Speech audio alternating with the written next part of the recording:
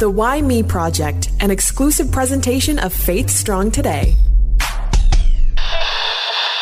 Holly, we've been doing this for years. We've been in radio for over 20 years. And in that time, you talk to a lot of CCM artists. Even over the last 5 years, as we've been doing the Why Me Project, we've talked to like a Lecrae or Brandon Murphy. So we don't always get to dive into a bunch of different genres, right, if you will. And so our guest this week, I would say, is probably one of the most eclectic, well-versed maybe. And this is from an outsider's perspective. He could definitely prove us wrong. But Jesse Sprinkle, my friend, how are you? I'm doing great. I'm looking forward to proving you wrong. Well, the hardest question you will get is our very first one. And that is, Jesse, who are you and where did you come from? Oh, my goodness. I am a mystery. No, I'm Jesse Sprinkle. I was born I say Seattle, Washington, but I was born and raised on a small island called Vashon Island right outside of Seattle. I'm a human person who's been a musician my entire life, and I grew up on the West Coast. I now live on the East Coast, father of 5. Tea fanatic is my next endeavor in life. Someday I want to be fully in tea and only partially in music. Right now it's the opposite. But, and I've been a photographer this whole time too as well. So nice. Those are the things, like definitely things surrounding the arts have been following me around my whole life. Been a lot of different stages, of course, but I'm still here, living and breathing. I find that people who grew up on the West Coast a little more creative, a little more artsy. That might just be a generalization, or a stereotype of West Coasters. But for you, do you feel like where you grew up contributed to that creative brand that you have? Yeah, absolutely. This came up in a conversation actually the other day. I'm really grateful for where I grew up and the time I grew up there. I definitely would not want to be there right now for a lot of different reasons. And I don't like to talk about politics so much, but I'm not a real big fan of what Seattle is at this time. But in the 90s, it was just the most thriving, booming, creative area. And obviously music, it transformed the world in the 90s. So, but just, yes, I think the overall culture out there is more artistic. So point being is, like, I feel like if I grew up here, I would not be I wouldn't be installed with so much creativity, and probably wouldn't be challenged as much to be who I am. But now I just can kind of settle in and just kind of do my thing. It is quite calm out here. It's not that there's no music where I live, but it's not nowhere near the same. But you think about California and Oregon and Washington, there's a lot of, music, acting, all that kind of stuff. So yeah, I think the stereotype is probably true, but Seattle was more of, correct me if I'm wrong, like 80s time, that was more of like the grunge era, and that was kind of where that sound came from? Most definitely. 80s into the early 90s. And then, even though my band wasn't grunge by any means, but I still think that energy of the creative music in that time frame affected us quite a lot. So let's talk about then this love of music. Now, was music a big thing for you and your family? Because I think of you, I think of your brother, I think poor old Lou in that. But was that something that your parents had instilled in you?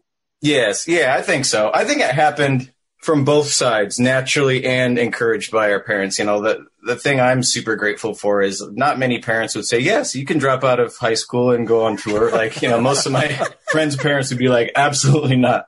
So yeah, my dad is an incredible guitarist who won't admit that. And I know my mom has musicality in her blood, but it's not like she played music when we were younger. But my dad taught us a lot. And then we got started at a young age. And even one really important experience in our life, which I don't talk about a whole lot, but in the mid 80s, my dad got offered work in Southern California. So we moved from Seattle to Orange County.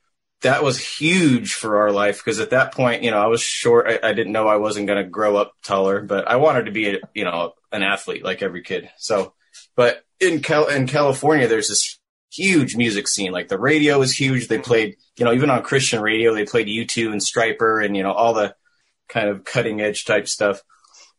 So that's when I got interested in drums and I got interested in heavy metal and all that kind of stuff. So when we came back to Washington, which we didn't stay there very long, under 2 years, something was very different in me. So I think both me and my brother were inspired with music at that point. So it was sort of a destiny thing, and my parents definitely encouraged it. So it was a win-win thing there. So creatively, my life has been satisfying, but I think the occupation of being a musician is a disaster most of the time. But Yeah, it's tough. And What are there's you so gonna do? much that, COVID, now I can't tour. And what am I going to do now? Yeah, it was hard enough as it was. Yeah, right. Just compounded the difficulty level of being an artist and a musician who's on the road. I mean, I think most parents, like you said, would be like, finish your high school at least, go to college. When are you going to find a real career? So I'm guessing that was really never a part of growing up for you. It was just like, seek your dreams and your passions. That's incredible. It was great. And I'm hoping deep down that my parents really did know that we had something special, because I've seen, now that I've been on the production side of music, of course, you've seen 100, if not more, parents that come to you saying, oh, my kid is so talented. Of course, you want your kid to be talented. And once in a while they are, but I know for the most part, we see our children with, rose-colored glasses and want them to be the best at everything. So hopefully my parents really could tell that there was something special going on. But we are fortunate that they were behind us all the way. And my dad wasn't just like, it's okay to do that. He would drive us to gigs, before we were able to drive. I was playing clubs in Seattle at 14 years old. The clubs that wouldn't even let me be in the club. I had to stay backstage the whole time because they have really strict liquor license and all that kind of stuff. Yeah. So, but he was really proactive with our music, which was great. So yeah, grateful for that. My son is a piano player, love the sound of the guitar. Your parents are like, why did he have to choose the drums? I don't, I mean, they must have had some special grace in that sense, because my brother doing music with guitar, that's fine, but I'm sitting there practicing now. If you get into my early influences, and if you are aware of what some of these bands are, sure. Tourniquet, Mortification, Vengeance Rising, Deliverance, all that stuff, just abrasively, obnoxiously loud music, to the point where I think my mom actually started to learn the lyrics to death metal band songs and stuff. So it's amazing now that I think about having to endure that much noise. They should be in sainthood or something to that effect. I'm sure now, being a parent of 5 children, you see this from a completely different lens. For you now, being a dad, 5 kids, are you going to be at the Von Trapp family and put them in the music route, or? Well, they all are creative and talented in their own way, but I think they're going to kind of do their own thing instead of I'm trying not to make them. I'm letting them be who they are. Obviously, I can tell they're all musical, but deep down, I wouldn't even wish upon them a music career unless they really, have it in them. Because it's not. Just when I think I'm a weakling, the fact that I've been in music and haven't given up for, 30 years is pretty insane. I don't really understand that part, but, the trick with parenthood, which as you know, is that balance between encouraging them and letting them, learn their own things.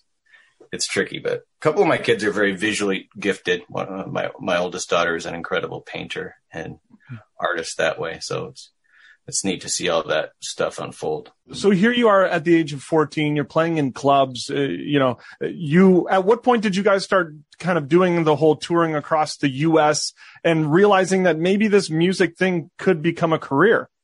Again, what's different about being a kid in that time frame is, people come to me and say what's your advice for making it in the music industry? And I have no advice, because we just played music and then we were signed and then we were touring. We didn't do any sort of promoting or trying to do any of that kind of stuff. So I could tell something, was really happening, but the fact that I was, 15 years old, we were playing gigs. And then when I was 15, 16 is when our demo got to the record company via Randy Stonehill and Terry Taylor. And then we're just signed. We're on a national label. I'm in high school.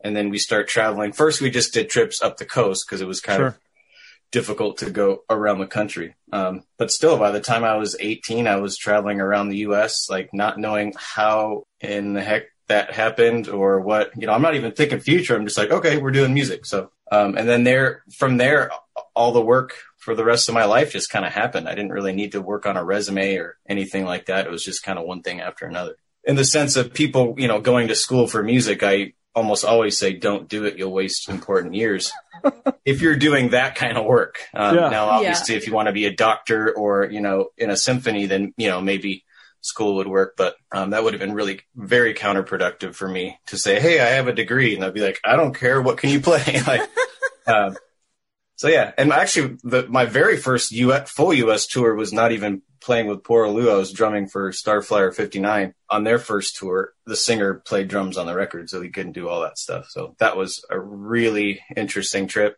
And then it all just kind of unraveled from there. So in good ways. It's interesting that you said you don't necessarily have to have this resume. I mean, you have a resume of playing with a number of bands, right? A number of different genres. How do you get hooked up with, let's say, a Demon Hunter or get hooked up with a Dead Poetic? Is it there's a ad and you just, there's a eBay online Kijiji it's ad? More like it just happen?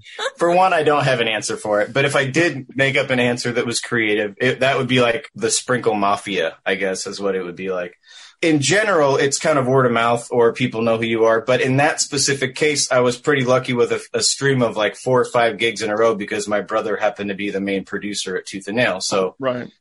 With Demon Hunter, he's like, hey, Don and Ryan are doing this thing and, like try it out. And then it worked, and then with Dead Poetic, I happened to be in Seattle at the time and they were recording an album. And now this is a very sensitive subject because for the guy that was in the band, it was very unfortunate, but they started making their second record and basically the producer and label were like, this guy isn't good enough. So they just sent me in, like called me, and the next morning I was in there playing drums on the record. So for me, it was good. For him, it was unfortunate because it was a very awkward session with him kind of moping around, trying to help me get ideas for the album. But I just don't think he was necessarily cut out for that gig, unfortunately. For those things. And also I played on 2 Cutlass records, which are technically some of the biggest projects I was on, but they weren't, they actually weren't able to put my name on the projects because of integrity matters. Like they don't want fans to think that they weren't good enough to be on the record, that kind of thing. But years later, I suppose it's okay for me I don't think I'll get anyone after me if I say something about that. But yeah, so that was that scene with the Tooth and Nail thing was pretty tight knit. So I think a lot of those things happen naturally, but. Yeah. To be a studio drummer, I mean, that just means that's like a whole nother level of drumming. My brother-in-law is a drummer, and if you can sit there in a studio and be that clean and crisp, that's incredible. So even though you say it was the Sprinkle Mafia, there's definitely some talent in there. So humble. There's talent there too. And I've tried to describe that. You understand, obviously, but some people can, jam out live and it's fine. But there's something about there's a nuance to drumming in the studio that a lot of people don't get, and I didn't even quite understand it for years until I got the best compliment I've ever got as the mixing engineer that mixed a lot of those records, and he told me how much he looks forward to me playing on the albums because of how easy it is for him to mix, and it's the way I'm hitting. So you can have 5 people hit the exact same drum and it will sing differently, like have different tones to it. So it's partially your accuracy in playing, but also the way that, same way with a guitar. I mean, someone could strum an acoustic guitar and just make it sound like garbage, just like, sound like that. And then other people could gracefully play it and it would just start singing. There is a big difference though, because it's almost like 2 completely different skill sets, but some people can have both or neither. I don't know, but it is something I really love to do. That's the benefit of the work I do now. So I run a studio full time now. The irony is I don't really like working on music that much anymore. I don't want to just bring anyone in and record because I'm just so tired of music. But one of the benefits is people get a session drummer here. So whether they're a singer songwriter without a drummer, I can play along with stuff. Or sometimes people just send me files from another state and say, hey, we just need drums on this and we'll finish it. Like that's helped me kind of keep the studio moving along, especially with the technological era that we're in. But is playing drums though with different styles, like whether it's hard rock or do you play it the same? Like as somebody who doesn't understand drums and you listen to it, because I listen to like a Demon Hunter album and it's and then you hear something and I'm like, this is. And then I've got my acoustic folk stuff with like brushes and stuff like that. Yeah. I do play it different, but the thing that it took me a lot, like I inherited this from I'll just be honest, from my dad. Is very self-sabotaging and self-deprecating, but it's hard to give yourself compliments. I think a lot of us struggle with that, but through the years, I finally realized that it's not my skill set of like being able to play fast or complicated, but being able to just feel out different kinds of music. And then when people start to address that, like there's a signature sound that someone has, even if I'm playing louder music or quieter music, they can still say, hey, that definitely sounds like, you know, Jesse playing that stuff. So in a way I do play, you know, differently for the different styles, but I also know my limits and my boundaries. Like I can't, you know, hack it with like the real deal, like jazz players. I could do some sort of fake jazz mixed with hip hop, because that's what I grew up, you know, listening to jazz loops on like a Tribe Called Quest record or something like that, where you can simulate a version of that. But, you know, there's certain styles that I don't play like the super fast, complicated, you know. We were on tour with Extol, like Demon Hunter and Extol. They were opening up for us, but I still think they were way better of a band. And we always felt super insecure when we started it. We get up on stage and we just watch them play. I'm just like, oh my gosh, I can't do this. Because they're really good. So, but I'll never be able to play to that extent. You don't have the interest of doing that. But these days I just like to kind of sit back in the pocket and just play, you know, nice grooves and musical type beats and stuff, you know, not like in musicals, but stuff that feels good. Yeah. Next on Hamilton. Yeah, exactly. When the discovery that you had some skills behind the lens come to light with your photography? Very good question. Mostly on tours. Like, as I started traveling, I was obsessed with documenting it, and I didn't think of it in the sense of a fine art skill or a career or anything. I just loved, you know, to remember the trips and stuff. And it started, even my first tour, I just had a point and shoot camera and I got some pretty interesting pictures. And I had a few friends that were really talented musicians that were in my life, that inspired me a little bit at the beginning there. And I don't know, it just kind of unraveled like instantaneously. And I shot a lot with film for, you know, a decade or so, and was a little late to the game with the digital cameras because I was so into, you know, the old school camera approach. But now I'm grateful I've saved hundreds of thousands of dollars probably and not printing pictures unless you really need to, you know, that kind of a thing. I honestly think I spend more time doing photography than I do music nowadays because it's just constant. Like I spend hours like editing pictures and going on walks or, you know, pulling like on the way to church and everything. My family just like, I think they just bring books and phones with them because they know I'm going to pull off to the side of the road and like disappear into the woods or something like that. They're really used to it. Yeah. They're just wondering. Like, oh, okay. Sometimes like the sun's like beating off this lake that we drive by, you know, these trees are like, you know, it's like, yeah, that's just kind of nonstop. Like even when I'm burnt out on music, I find myself still just shooting all the time, which is pretty interesting. And I am actually launching a website with all that stuff after years and years of people saying like, why don't you do something with these? I just like post them online and people say like it. And that's about as far as it goes. But no, I'm starting a site where people can go through all the different categories of things. So to what end, I don't know, but give it a shot. Yeah. You've immersed yourself in music your whole life, and you talk about when you get burnt out. What does musical burnout, what is that like? Because for somebody like us, I mean, we do radio, but radio is kind of a different form of music. We're not immersed like you are. To me, it's bad. To me, it's like it's like overdose meets depression. Like sometimes, and I have the funniest conversations with people because I almost get this sense of people just being disappointed and judging and angry with me when I say that. Because to most people, like music is the most beautiful, like it's their escape. It's the thing that therapy too. Yeah, exactly. And it's not like I've broken my relationship with music, but there are times where if you're working on it for days and days and days and days and days and days and days without a break, and the unfortunate part is a lot of times I have to hear the same song over again for hours and hours and hours and hours. And I'm not going to lie, sometimes these songs are not good. Like they're the things that make you not like music. So it's almost like I feel guilty that I'm pushing more mediocre music out into the universe, and I'm going to someday be on trial for it. But the side effects are the strange side effects though are sometimes a song just gets looped in my head and I can't get it out. And I like some nights I can't sleep. I have to actually put like a show on or something because the song just keeps looping through my head. And even sometimes good music does that too. It just happens. Or when I'm trying to write and I just don't want to hear music, and then I just put it down and walk away. But I don't know. It's not the worst problem in the world. I suppose it'd be better than a lot of other things, but burnout's still burnout, no matter it is, what, and right? Yeah.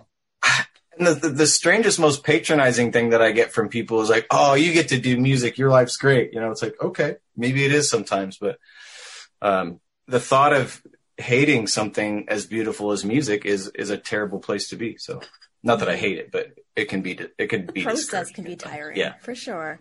But I still keep making it. I teach sometimes, but those, students kind of come and go because, they don't realize how hard it is to play music sometimes. Seriously. And then, like I said, tea is one of the things that keeps me centered. And I'm not talking just like getting bags of tea. I'm talking like a fairly like lifestyle oriented, like learning about the regions and the different eras and all that kind of stuff. It's pretty overwhelming, but that's cool. But We're it's an art form in and of itself. I mean, yeah, I don't drink coffee now. I used to drink tea only, and then I had 2 kids and no sleep. And now I need a little extra shot. I like coffee, but it sometimes doesn't do well with me. So if I'm already anxious and I have coffee, it can make a day kind of go awry. So, but I get why people love it, whatever. But what I think people just don't realize the vast universe of tea. It's not just like, oh, there's green and black, and it's like there's just gazillions amounts, like subcategories within subcategories, And now I'm getting in like drinking tea like from the 1990s and stuff, and it's one of my favorite kinds. But unfortunately, it's either hard to find or not cheap to get. So it's like wine. So you're like, oh, this is an oolong from 1993. Correct. But really, but the funny thing is that there's one style of tea which is probably the most underrated or least talked about in the U.S. at least, because it's not as common. Pu'er tea is actually a living tea. Like the leaves will ferment over time and actually transform. So sort of like you would kombucha or say sauerkraut or kimchi or something. It does ferment and actually have some form of microbiology going on. So it's very interesting. So it starts as a green tea, and then after 20, 30 years, it's a lot darker and deeper and all that. So it's mind blowing, but super good for you too. I dislike a loose tea because I hate getting the little leafy things down at the bottom of my cup. So I need to have it bagged no matter what. Oh yeah, there's easy ways to get around that. The loose leaf, I just strain it. I just steep it in one cup and then strain it out into the next one. And I can drink that for, half a day over and over and over again. Especially that kind of tea is for some reason more durable. Like I can drink it for hours, the same leaves. So that kind of helps center me too when life gets a little funky. So before we ask you about, your why me moments and in the hills and valleys of life, you ask God that question, why me? I mean, you do have a new album that was released at the beginning of March and Universes. Is that kind of how you want your sound to be? Like when you go into it, it's just like, this is my sound, these are the songs I'm going to put out, or do you have a vision as to what you wanted it to be like? Sure. Perfect. The answer would be different depending on the album, because this project actually is the last two. It's my music since lockdown, and it's stuff that I released in Patreon. So there was zero thought of how the songs connected to each one. It was just what's going on in this moment. Here's a song. That's why a couple of them are rap songs that I had to censor some of the lyrics, or just showing like there are some messages in there that are very, very unpopular with musicians that are like agreeing with the narrative of the way the world is right now. So I think the world should be, especially in the music world, should not be in agreement altogether. It went through a lot of different emotions. One song was like, how can we just think about the scripture of, things that are wonderful and beautiful, think on these things. I wanted one song that's just like, how can we think about the good things in life right now? Like, so there was almost no connection between each one, yet they're all within like that couple year experience of everyone dealing with the strangest world that we've ever seen in our lifetime. So yeah, which is probably more true to life. I mean, in one moment you can feel happy, the next moment depressed. Yeah. It's been such a challenging 2 years for so many, well, I'm going to say for everybody. The stats are really staggering with how many people are dealing with mental health. And I love that. It's just this hodgepodge of emotions, and it would be musical therapy would be the simplest way of putting it. And then it was kind of what kept me writing during that time. But I wasn't thinking so much about even an album. It was just more a couple weeks ago. I'm like, I should just put all these together, because I know a lot of people wouldn't follow like each song as it happened. So it was more of a way to just collect that all for folks that generally don't care. Yeah. How do I say it nicely? They just want a good song. Yeah, exactly.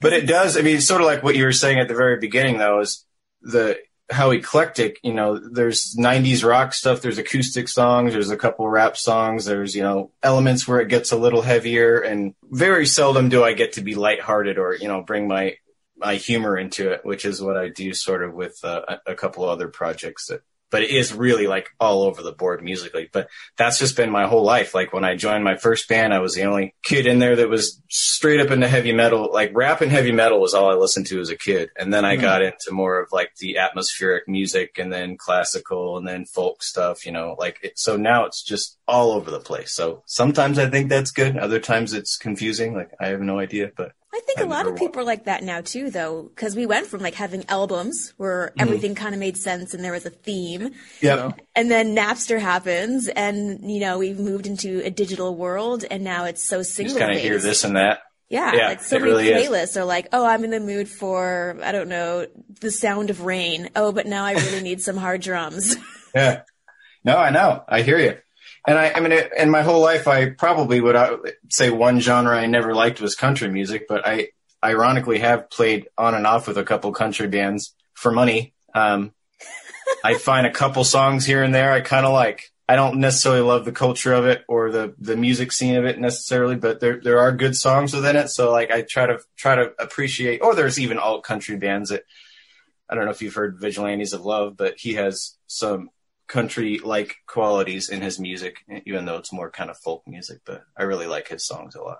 Well, this is the Why Me Project podcast. So can you think of any Why Me moments, whether it was in a valley where things weren't going so well, or a mountaintop where you were just humbled to be in that position in that season? I have an immediate mountaintop. So when I was talking earlier about just kind of going with the first thing that you think of, it was a mountaintop. I have years of valley moments. I wouldn't even know where to really, the valley would be like, why did I do music?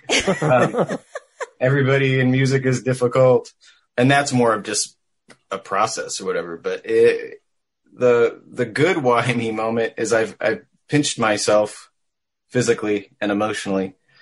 In 2008, I was asked to go on a short-term missions trip to East Africa. And it was at a time where, some people would be like, well, I'll pray about, it's like, nope. Sometimes you don't need to like ask whether you should pray about, running somebody over with your car. You just know you shouldn't do it. You shouldn't do it. So I just was like, it felt like I got to do something with my life right now. So I went to Uganda and ended up going every year, sometimes twice a year. Wow. So I've been there 8 times and just fell in love with the people there. It wasn't, sure, there's this mix of like, sir, you're being helpful and you're helping and, you love being somewhere new, all this sort of stuff. But I just fell in love with that country, and it was difficult for me to not be there for a while. So, which is another reason why probably I hate the way the world is now, because I want to get back out there. But that was, and yeah, there's a lot of healing it did for me. I know a lot of times life is reciprocal when it comes to helping other people and they help you. So, someone can say that you're doing missions for selfish reasons. I don't care what people think. Like it felt like I needed to be doing it. So, and I'm still constantly involved with people's lives out there, even when I'm not physically there. But some of the moments I had in Uganda were beyond my wildest dreams, like ever. Like when I try to explain, I've been, whether it's been being on MTV or being, at festivals in front of thousands of people, or just in just really amazing moments, or when people tell you about, their friend died of a car accident and they were thinking about suicide and they heard your song and their life changed. Like all those things are incredible. But the moments I had doing music in Uganda, like everything like paled in comparison. Like I just like, how did I get here? Why am I doing this? Like, and it went from doing music to working with street kids to doing a water project. There's all these different things I had my fingers in. And it was just beyond words. Like, I didn't know how to explain it. I don't know how did this happen? Why me? And at the time, it's not like I was this great person that just had this vision for ministry, whatever. Like, I was, I don't know how to say it without expletives, but like, I was just I was messed up, like emotionally and just, professionally, all these sorts of things. And it just seemed like God still had a way to just put me somewhere else and do something with me regardless. So, that was one of the why me moments of like, why did I get chosen for this? And it's still, I feel like it's going to be a life thing actually, because I don't plan on breaking ties with those communities out there, even though I'm not going to be physically there as much. But anyways, that's a tip of the iceberg. So it's amazing how we can go on these mission trips and we're like, we're going to go and we're going to change the world. Yeah. And then we get there and be like, oh, wow, do we suck? And we get changed because of the people. Yeah, absolutely. And it's very interesting because I want it to just be, brother and brother and brother and sister and sister and sister, like between the nations, because we go there. Obviously, we have resources to help some of those communities. Like the first few teams I went with were getting water towers that would help villages, get clean water. And that's fantastic. And we have the resources. We can raise money and we can get these there. But whenever we would leave the country, they would come to us saying, hey, can you give us advice? Because they look up to us as, and after 2 or 3 trips, I would just look at them and be like, yo, you guys, like, I feel like you should be sending me off with advice because they live their faith out of necessity. Whereas a lot of times, and this, I don't think this is even up for debate, but, religion and church in America is kind of like a club or something, it's not the same sort of like desperate need for faith to survive. And it's just a part of your being quite the same way. It's a little more of like a cultural luxury or something, like, I don't know. Yeah. But it was very humbling to know that, or we can just help each other out in different ways. You know what I mean? Like we have different strengths and weaknesses and all that kind of stuff. So, but I'm still blessed that I'm in a place where even though I don't have a lot of funds, like somebody can contact me from Uganda and say, hey, like we have to get this surgery for my brother. We don't have the money. And I can just kind of say, okay, I can ask some people and then I can raise a little bit of money to help at least alleviate that stress for them. I'm not just going to take care of all their problems, obviously, but I can't even count the times that I've had families just help me out.